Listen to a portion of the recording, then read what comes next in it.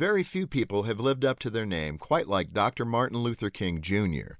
He was born Michael King Jr. in 1929. His father, Michael King Sr., was the son of a sharecropper and the pastor of Ebenezer Baptist Church in Atlanta, Georgia.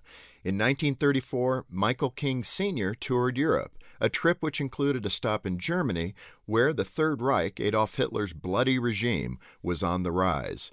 In the shadow of that oppressive dictatorship, King Sr. studied the life of 16th century Protestant reformer Martin Luther, a man who altered the course of history by standing for truth. After Europe, King Sr. returned home and changed his name, and his son's name, to Martin Luther King. Years later, Dr. Martin Luther King Jr. stood against oppression and not only lived up to the historic origins of his name, but added to its legacy. Dr. King once said, "The ultimate measure of a man is not where he stands in moments of comfort and convenience, but where he stands at times of challenge and controversy."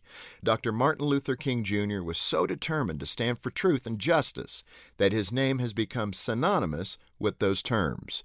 The same could be said for many other great men and women in history, and it can be true for you and me as well, if we'll live as they did, by upholding transcendent principles like freedom, faith, and family. For Focus on the Family, I'm Jim Daly.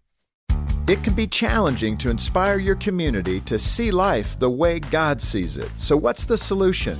Well, on June 15th, Focus on the Family is hosting See Life 24. And no matter where you are or who you are, you can be a part of this free event with speakers like Ben and Kirsten Watson and real stories about choosing life. See Life 24 will inspire you to translate your faith into action. Register today at seelife24.org.